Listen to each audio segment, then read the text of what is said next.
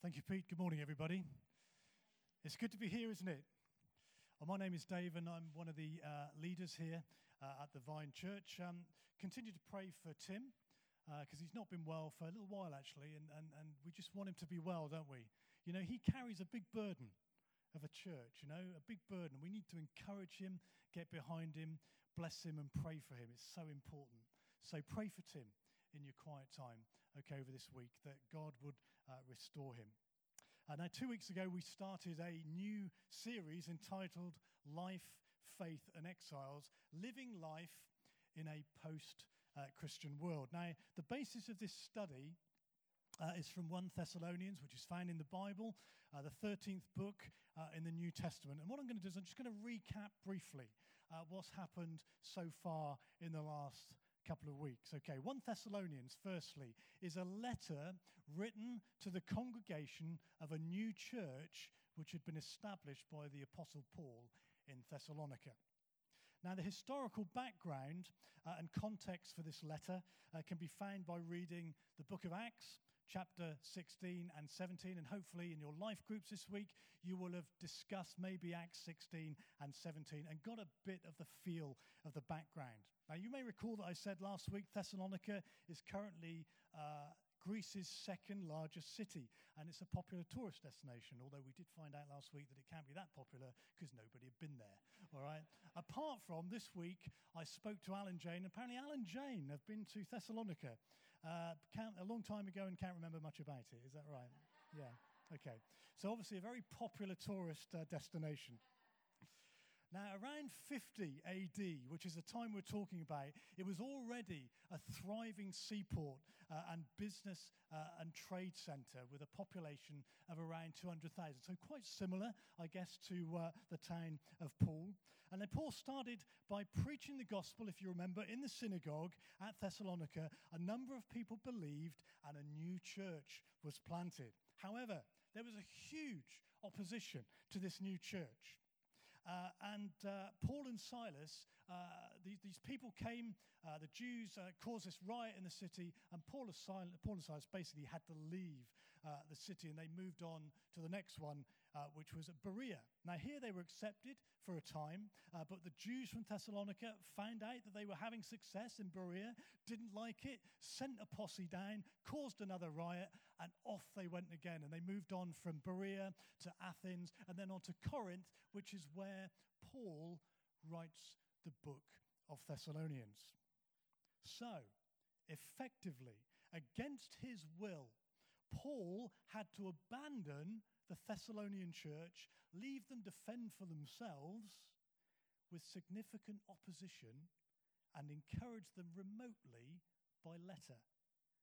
And this was the source of a lot of stress for Paul, because he'd been to Thessalonica, he planted the church, and now he'd been chucked out of Thessalonica and had to handle this church remotely, leaving these poor new Christians in the thick of the storm.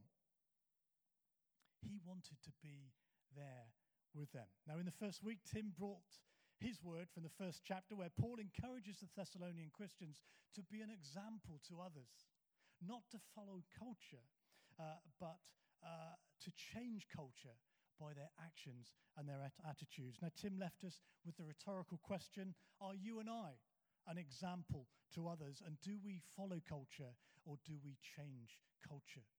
Now, last week, from 1 Thessalonians chapter 2, we looked at pleasing God rather than pleasing man. We looked at walking in a manner. Do we walk in a manner that is worthy of our calling, worthy of God? And accepting the word of God as it actually is, God's word, powerful and active, building faith and changing circumstances.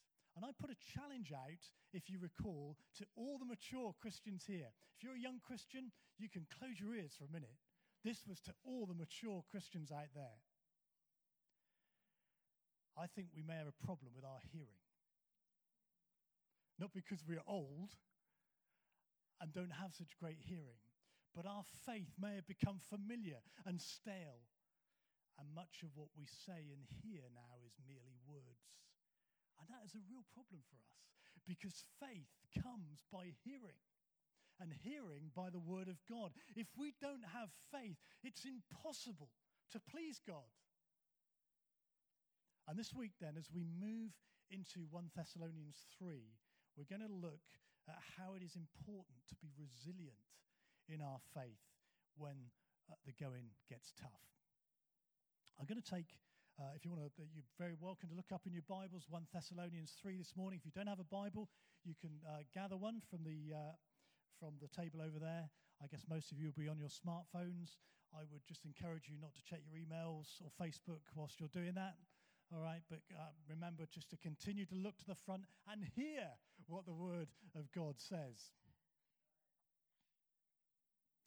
I'm going to read this from the Message translation this morning. Now, I'm not a great fan of the Message translation, but when I read this and I saw the context and I saw the paraphrase, I thought, no, this is good.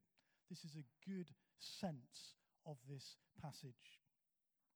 This is what Paul says in 1 Thessalonians chapter 3. So when we couldn't stand being separated from you any longer and could find no way to visit you ourselves, we stayed in Athens and sent Timothy to get you up and about, cheering you on so you wouldn't be discouraged by these hard times. He's a brother and companion in the faith, God's man in spreading the message and preaching Christ. Not that the trouble should come as any surprise to you. You've always known that we're in for this kind of thing. It's part of our calling. When we were with you, we made it quite clear that there was trouble ahead. And now that it's happened, you know what it's like. Please note, no, I'm really sorry about that, folks. The trouble's there. You know what it's like. Expect it. That's why I couldn't quit worrying. Here we go. I had to know for myself how you were doing in the faith. I didn't want the tempter getting to you and tearing down everything we'd have built up together. But now that Timothy is back, bringing this terrific report on your faith and love, we feel a lot better. It's especially gratifying to know that you continue to think well of us and that you want to see us as much as we want to see you. In the middle of our trouble and hard times here, just knowing how you're doing keeps us going. Knowing that your faith is alive keeps us alive. You know, the first observation I take from 1 Thessalonians chapter 3 is this. Paul describes Timothy as a companion in the faith. And that is what we are this morning to each other. We are companions in the faith. We are journeying together. Our purpose is to cheer each other up. That's good, yeah? Our purpose is to cheer each other on in the fight and in the race because we get all the rubbish from outside, don't we? We need each other to cheer each other up in good times and in bad times, recognizing each other as men and women of the Spirit who can impart faith into our lives by the words that we bring. Paul, you know, it says here, he really needed Timothy. Imagine what the Christian walk would be like on your own, folks, today. What would it be like to walk this Christian walk on your own? I can honestly say this morning that I really appreciate having you guys in my life. I really do. I love the church. It's God's plan for the world. I do. I love the church. And God loves the church. And so we should love the church too. It's amazing it works at all, isn't it? Because only God could think that up, couldn't he? Only God could think the church up. Because if we had it, it wouldn't be like this, would it? It would be different. But God has chosen to have the church this way. You know, when you bring a prophetic word on a Sunday morning, it speaks to my spirit and it imparts faith in me. When you come with a word of God from God's word, it imparts faith in me and in you. And it's good. And we're here and we're companions journeying together. I thank God for people I can talk to who know Jesus like I know him. New creations who've encouraged me in my life. Resilient men of faith and women of faith who have spurred me on through difficult circumstances.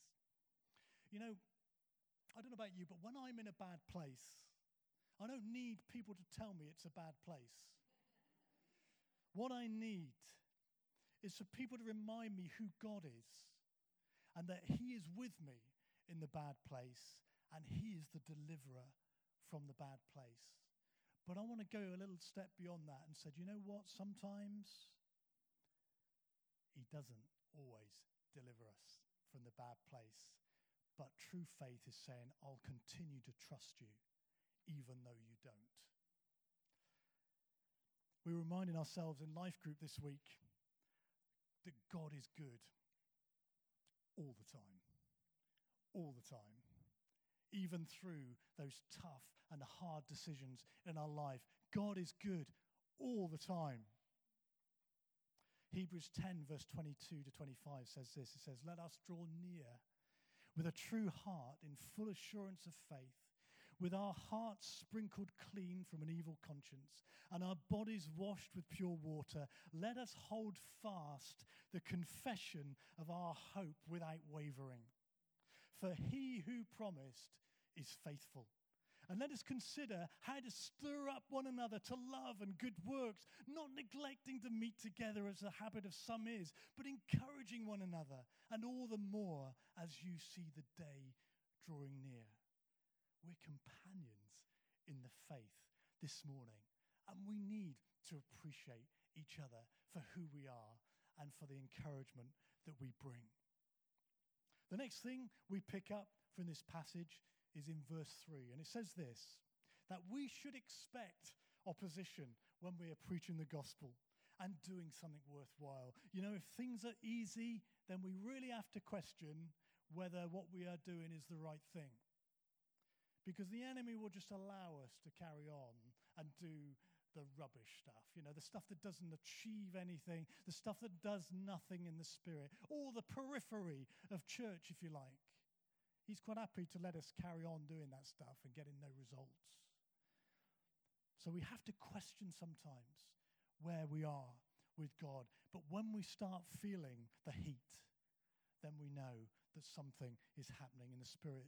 Jesus says in John 15:18, he tells his disciples, if the world hates you, keep in mind that it hated me first. If they persecuted me, they will persecute you. In John 16, he goes on to say, in this world you will have trouble, but take heart. Don't worry about it. I've overcome the world.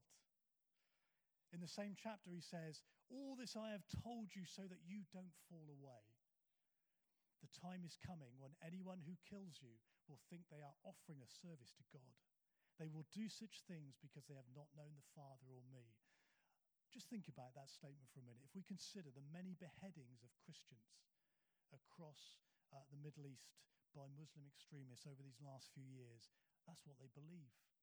They believe that they are doing a service to God by beheading Christians. That's exactly what Jesus said. You know, over my life, I've seen many people come to Jesus, accept him into their life. They've run well for a while. And then something negative happens and they fall away, they get disillusioned, and suddenly it's God or the church's fault. And it's therefore really important that when we come to Christ, our expectation is not flawed. We are told that when we receive Jesus into our lives, that our lives change for the better. And that is 100% true. In that, our sins are forgiven. We have peace with God. We inherit eternal life. The Spirit of God dwells within us. However, many interpret that a change for the better as a means for self-indulgence. That all their dreams will come true and all their troubles taken away. It's all about how God can service them and their lives. When in reality, when we come to Christ, we give up our life for the service of our Master. But in the process of devoting our lives to him and obeying his word and living to honor him, we carry his favor and his blessing, and he provides for us. I'll tell you what, it's great to carry the favor and blessing of God in your life. When you go into a circumstance and you can be assured of success in a circumstance because you know that you carry the favor and the blessing of God himself. Like David says in Psalm 23, one you know really well, mentioned this morning, Jane, you said about the sheep. The Lord is my shepherd. I shall not want for anything. Wow, that's amazing, isn't it? I shall not want for anything. Even though I walk through the valley of the shadow of death, I will fear no evil, for you are with me. Your rod and your staff, they comfort me. Let me tell you, the rod and staff is not very comforting sometimes, because it goes bang, smack like that, and it pulls the sheep in line and it pulls them back into place. Your rod and your staff comfort me because they keep me on the right track, heading towards our final destination in Christ. Surely goodness and mercy will follow me all the days of my life, and I will dwell in the house of the Lord forever. Isn't that cool, huh? Surely goodness and mercy will follow me all the days of my life. It's interesting to see, isn't it, how the disciples prayed when they were threatened and opposed. In Acts 4, verse 29, it says this: "And now, Lord, look upon their threats and grant to your servants to continue to speak your word with all boldness. While you stretch out your hand to heal, and signs and wonders are performed through the name of your holy servant Jesus." And when they had prayed, the place in which they were gathered together was shaken, and they were all filled with the Holy Spirit and continued to speak the word of God with boldness. You know, there's no mention here, is there, of, Lord, please take away our troubles. But rather, give us boldness to continue, even though we have troubles. Even though the threats are still there. I was talking to Al recently. You remember this, Al? And Al gave us a good illustration about the grit in an oyster. You ever heard how grit gets in an oyster and what happens to the oyster? I've got a little poem for you about the oyster. I've told this before, but in 2002, so you probably don't remember it. Okay? If you do, I'd be amazed. I'd be really amazed. There once was an oyster whose story I tell, who found that sand had got under his shell. Just one little grain, but it gave him much pain. For oysters have feelings, although they're so plain. How did he berate the working of fate, which had led him to such a deplorable state? Did he curse out the government, call for an election? No, as he lay on the shelf, he said to himself, if I cannot remove it, I'll try to improve it. So the years rolled by as the years always do, and he came to his ultimate destiny, stew. And this small grain of sand which had bothered him so was a beautiful pearl, all richly aglow. Now this tale has a moral, for isn't it grand what an oyster can do with a morsel of sand? What couldn't we do if we'd only begin with all of the things that get under our skin?